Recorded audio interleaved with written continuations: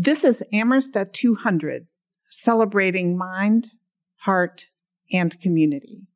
I'm Biddy Martin, president of Amherst College. The goal of a liberal arts education, to paraphrase the scholar William Cronin, is to expand human freedom in the service of the larger community that grants us that freedom. In today's episode, Professor Tony Jack, class of 2007, describes the freedom he experienced at Amherst to think and explore, and the ways those explorations have continued to shape him after college. Here's Tony. Hi, everyone. God, it's a great feeling to be part of this celebration. My name is Anthony Abraham Jack. I am a proud member of the class of 2007. Currently, I am a junior fellow at the Harvard Society of Fellows, an assistant professor at the Harvard Graduate School of Education, and the Schutzer Assistant Professor at the Radcliffe Institute for Advanced Study. I am also the author of The Privileged Poor: How Elite Colleges Are Failing Disadvantaged Students. I'm Jeffrey Wright, Amherst class of 1987, and this is Amherst at 200, celebrating mind, heart, and community.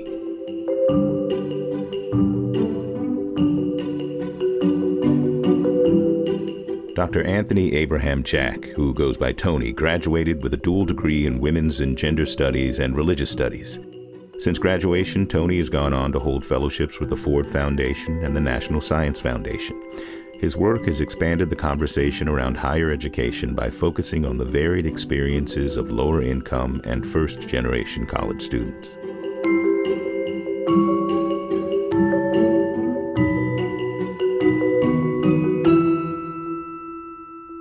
You know, as a first-gen kid, I didn't know much about many colleges. In my neighborhood, there are only 3 Ivy League institutions: Harvard, Yale, and Princeton.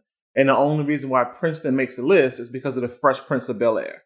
Outside of the schools that you hear about on Saturday because of football, especially, in the South, you don't really hear about many of the smaller selective schools. You don't hear about Amherst and Williams. But I remember when Amherst called my prep school that I had transferred for a year, my senior year of high school. And Don Fosdick asked the question, "Hey, do you have anyone who can pass our admissions test?" My coach said, "Yeah, we got a dude this year who can." And that's when that's when I first heard the name Amherst.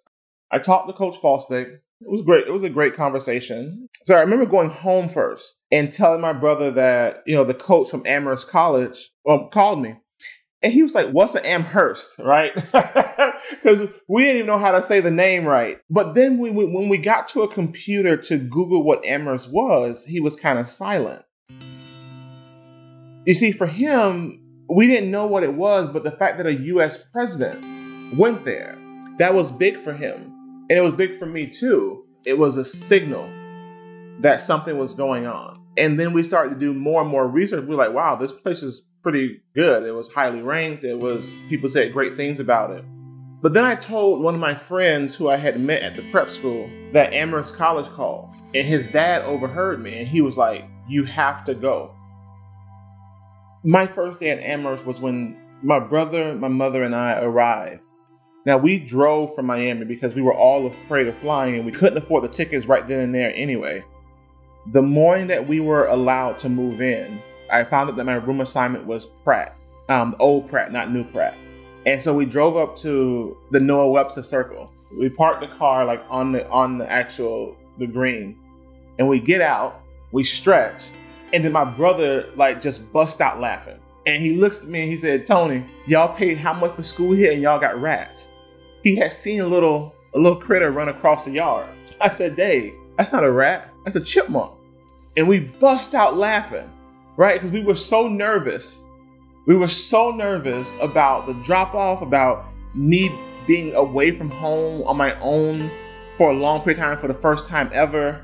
It was just really, really wild to think that everything that we had worked so hard for was finally here. No more waiting, no more anything. My family and I, my brother, my mom, and I just, I guess, did what a whole bunch of people did that day. And we went to Walmart, loaded up on things, and then they had to leave because my family couldn't afford to take off more than that day, really. Because back then, Amherst had a 9-day orientation, and the families who stayed those full 9 days were not the families of those who were security guards and janitors. And I was really surprised by how much I began to fall in love with the campus. You know, some nights I was walking back from Merrill. Other nights I would just be leaving my job at the gym. And I would particularly walk by certain spots specifically just so I can just have my moment of peace. And that was just really, really, really surprising for me, given that that's not really something that I do in Miami. And so I was glad for that added exposure. I only missed 3 days of classes my entire time at Amherst. And I remember the first day was October 31st, 2003. And the only reason why I remember that is because it was the first snow. And I ended up slipping because I had never walked on it before, like for real. And I was just like, it's cold, it's wet, I'm not leaving, I'm staying inside, I'm going to sleep. And now, granted, it didn't really snow, it was more of a dusting. Everybody was just like, is Tony going to make it? Like, because it was just so, I remember it being so cold that morning. But I was determined to make the most of Amherst, and that meant going to class, going to talks, going to lectures, going to events. I was also a very present student, and I was, on the search committee for the new dean of residential life. I was on the MLK committee. I ran the Octagon. I was a diversity intern. I was a tutor in the Quantitative Skills Center. I was student security. I was a lot. But I'll never forget the story that Dean Hart told me. He saw me in Converse Hall, which is where the dean's suite is. And he called me over and said, "Hey, Tony, I got to make you laugh about something." He's like, my secretary knocked on my door and said, "Hey, Tony stopped by, and can you give him a call when you get done with this meeting?" And he said, "Do you know that I actually started to call you and not Tony Marks until I realized that she meant the president?" We both laughed at it, and one, it shows that he and I had a good relationship. But that's just kind of like the student who I was. I was always present, and I was always visible, and not just because I was a 6'5" black man walking around campus. It was because if I said I was going to do something, it was done. If I said I was going to be someplace, I was there. I worked my butt off and honed what natural abilities that I have to be better. I knew the staff members of these centers. I knew the workers in the dining hall, the custodial staff, because they were just as much a part of Amherst as some of the faculty members and administrators who I met.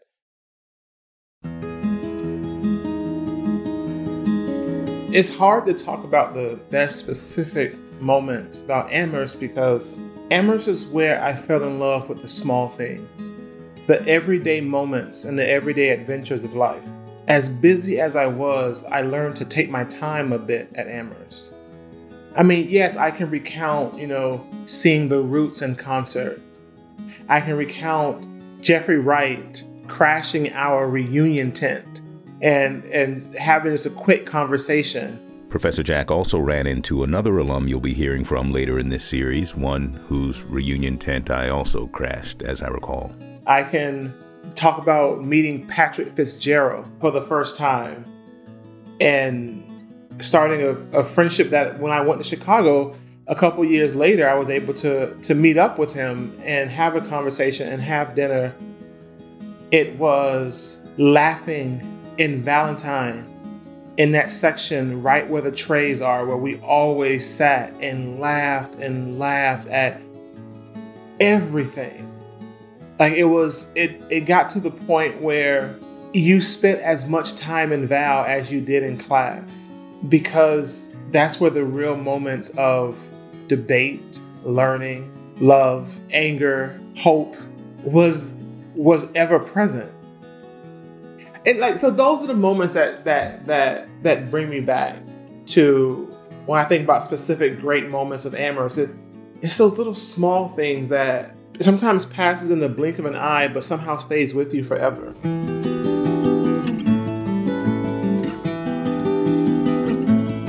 One thing about my experiences at Amherst was my connection with faculty members. One of the best things about Amherst is the faculty. I remember taking classes with Student Nidich and knowing that she, for a time, chose the 8:30 a.m. courses so that she could be the person to drop off her daughter to school and would bring us apple cider donuts and apple cider when we took those early morning classes. Professor Buemiller would also open her home one class a year and make us the most amazing brownies you will ever have in your life. It was the way in which Amherst's relationships with faculties was both about the academic development, but they also made it very personal. They were invested in their craft and in their students, and I try my best to be just as invested in making sure that my students better understand inequality, better understand how poverty shapes students' educational trajectories, but also invested in their personal growth and development. And that, to me, is incredibly important, and one way that Amherst is with me every day. And I realize that as a professor now, my style of teaching is truly connected to Amherst, because Amherst teachers' mode of teaching is 75% teaching, 25% mentoring, even in the classroom. The way how they push you, the way how they get you to think, get you to reflect. It's a little bit different than what I've seen in other schools as I've traveled the country and even as I've attended Harvard. And I try to bring that into my own classrooms. The kind of connections that you can make with students and get them to think deeply about questions is what I remember, what I loved about Amherst. But if it's one person who's had probably the greatest impact and also over the greatest amount of time, is Kristen Buemiller. I mean, she's a member of the family. I have spent birthdays at her house. I have spent holidays. When I gave a talk at the State House, she and her son were there. She's been at every major talk that I've given in graduate school. When I took 3 classes with Kristen, the way in which she inspired intense conversation and debate about fundamental issues of inequality, citizenship, rights, poverty, social policy, in a way that everybody felt invited to the table. Her mentorship style was holistic in such a way that I've benefited from that throughout my entire career. As I was on the job market, and it all boiled down between a decision I had to make between Harvard and Yale. Do I come to the Harvard Graduate School of Education, or do I go to Yale University for sociology? We met at a coffee shop in Cambridge, and we sat down for 3 hours. The conversation was like, "Oh, Tony, how are you? How's your mom? How's your brother? How's your nieces? How have you been?" And then we started 30 minutes later to talk about what it is that I want in the future. Where do I see myself? What do I want to do? And then we got around to thinking about, should I stay at Harvard or should I go to Yale? And then when we shut down the shop because it was closing and we didn't realize it, she walked me to Harvard Square because she saw that I was still a nervous wreck in making the biggest decision of my life. And she said, "Well, whatever you do," she said that she'd be proud of me and that I should go with my instinct because it got me to this point. And so she wasn't heavy-handed in which way she was directing me. but she reminded me to trust myself. Amherst was a place where I finally felt I can be wholly me. You know, I didn't have to play football if I didn't want to. I didn't have to pretend to be someone, or part of me had to pretend to be someone I wasn't. I was able to just be.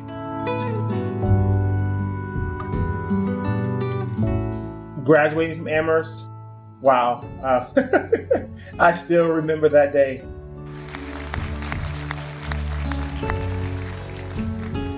Class of 2007.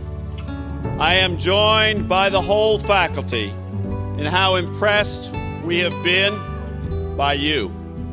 It's a memory not that I have great details about, but it is one that just means the most to me. To know that I did it. To know that I was really a we. And not just, yes, my family and friends, but also my professors who pushed me, my friends who reminded me that I could do it. It was just such a monumental moment, and it was special because I worked graduation every year I was at Amherst. I worked commencement and reunion. I loved the pomp and circumstance. I loved the robes and the rights and privileges pertaining thereto, and the conferring of the degrees and the like. But my graduation was a little bit of a deviation. It was weird because I had been followed by the New York Times that entire week because Sarah Reimer was doing an article. And I learned that Saturday that the article had got bumped to the Sunday New York Times and it had got promoted to the front page. I didn't quite understand exactly what that meant, but I know it was something good. But it was kind of weird because everybody was reading the New York Times and they saw me and they kept, people were pointing and like, oh my God, that's Tony. I had no idea. Like, I just heard that over and over again. And I realized that the article had came out, but I didn't see it until later that evening. And of course, my family was there, but the New York Times had released my video essay the night before. So a lot of people had seen it. And I actually came back into the room and my family was crying because they had seen it, but I still hadn't yet. But on graduation day, Tony Marks read out a prize, the Obed Finch Slingerland Memorial Prize. And it could have been because, the whole New York Times thing and they were like building on the moment. But when he started reading it out, I remember I was sitting next to a good friend and I looked over to her and said, this must be the prize for a friend of ours. And then he said my name. And it felt like a bomb had went off because you just heard screaming and clapping and everything.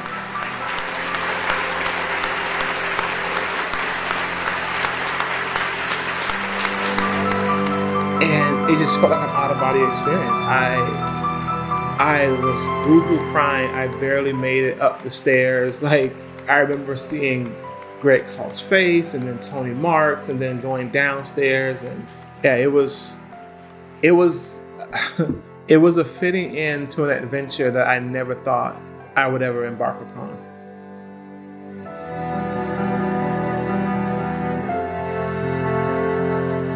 Professor Jack went on to Harvard and wrote a dissertation as part of his PhD program.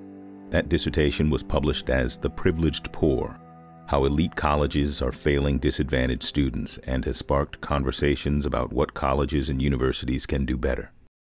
I'm very happy to report that The Privileged Poor has been well received, and not just by colleges like Amherst and Harvard and Yale and Princeton, but at colleges like Kenyon, Muhlenberg, University of Michigan. Local community colleges have also been able to grapple with the work because the book is not so much about elite colleges. It's mostly about how inequality shapes the path to and through higher education. I've been fortunate to receive a number of awards for the book. I'm very thankful for this because I wrote the book in a accessible in an accessible way. It's not full of jargon. It's not full of a whole bunch of $5 words. It is meant so that anyone who picks it up can read it. What's the point in having only other PhDs read it when college presidents, when senators, when congresswomen and congressmen, when school principals, when high school teachers, when high schoolers themselves want to pick up and understand what's coming down the pipe?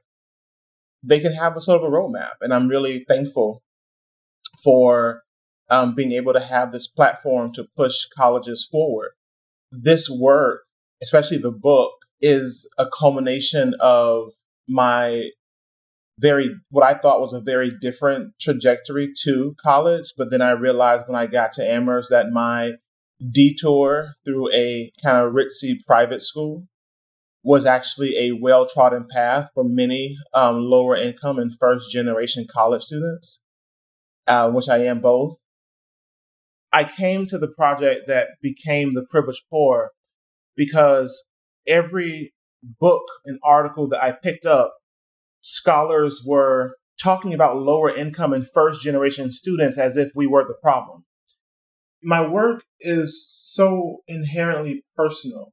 I am a first generation college student. I was a lower income college student. You know, I remember so many firsts at Amherst and so many firsts even at Harvard when I came for graduate school. And then I relived them again as I interviewed over 100 students, because my research is not about one school. It's about how poverty and inequality shape the life chances of children and youth. I'm a sociologist who believes that if you're doing work that has real world implications, then it's your obligation to actually see those things be put into place. I don't think that policy should be a paragraph at the end of a paper. Publishing The Privileged Poor felt like the culmination of everything. This is literally every decision that I've made about choosing to go along this path boiled down into a couple of 100 pages. It is my story. It is the story of students who I came to care deeply about. It is a story of higher education. It is a story of America. And it was my moment to pause and put and think about that.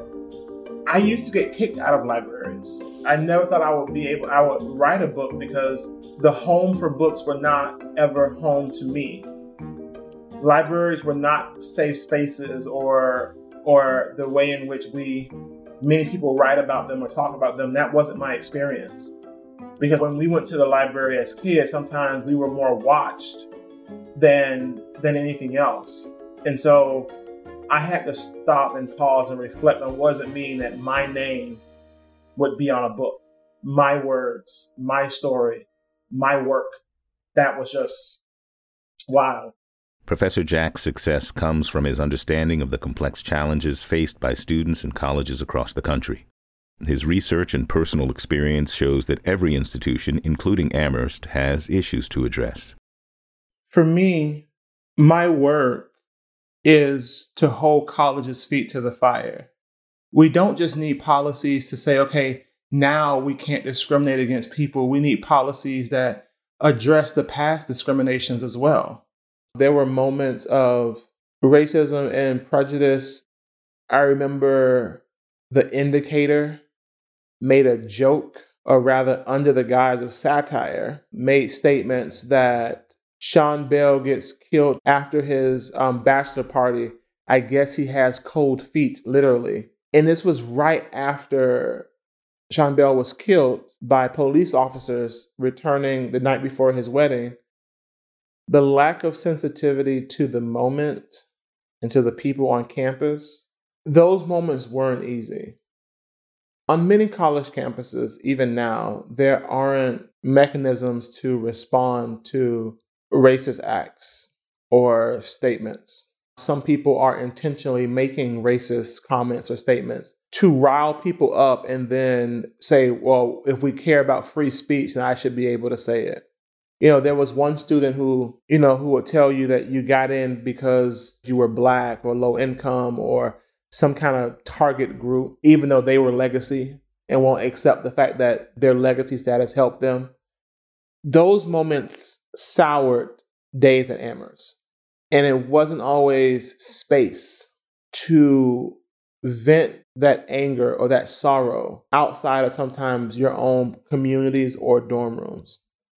But if I can at least push colleges and universities to not just be accessible, but inclusive, and hopefully that has a ripple effect in the sense that not only are we admitting more diverse students, but we are taking care, we are nurturing, we are empowering a diverse student body who then go on become alumni and in fields and professions that they can actually push for change. Then I feel that I am doing my job as part of this movement. Reflecting on the bicentennial, Professor Jack argues that inclusive access to education, particularly a liberal arts education, can be transformative. The value of a liberal arts education is similar to what I've been speaking about across this entire enterprise and thinking about the bicentennial is freedom, right? It is that ability to explore, to think, to make connections where there previously weren't any. The beauty of a liberal arts education is that freedom. It's that power, that liberating power to think. But I think Amherst is special in a sense that it's not always internal or inward looking, right? We don't want to just be that place where knowledge is held within the boundaries of our campus. We are outward facing as well. And that means communicating. And that goes beyond writing well. That goes beyond just writing. It means understanding your audience so that you can communicate these brand new ideas in such a powerful and influential way that people begin to do like you and think and question and even get angry and happy at your findings because it's making them think in a new way. And perhaps even an uncomfortable way. But you're getting people to think. And that, to me, is the power of a liberal arts education.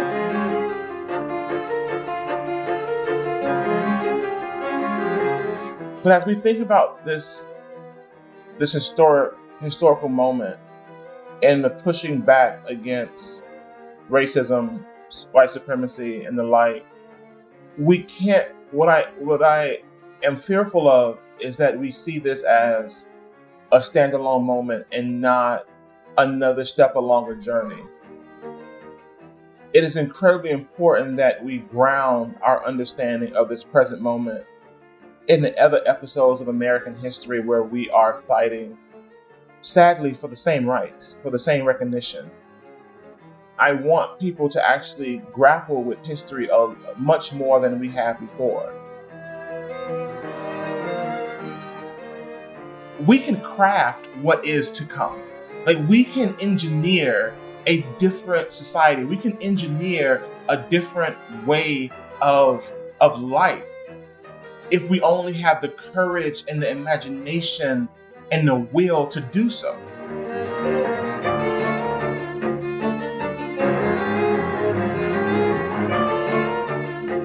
Thanks for listening. I'm Jeffrey Wright, Amherst class of 1987, and this is Amherst at 200, celebrating mind, heart, and community. A production of Amherst College in association with Cadence 13, narrated by me, Jeffrey Wright. Executive produced by Biddy Martin, Ian Mont, and Rebecca Kennedy. Produced by Catherine Duke, Bette Schumacher, and Sandy Janelius. Written, directed, edited, and mastered by Ian Mont. Technical and equipment support by Sean Cherry. Creative consultation by Catherine Duke, Carly Nardowitz, Connolly Stokes-Buckles, and Molly Whalen. Music from Source Audio and Extreme Music. Archival support from Michael Kelly.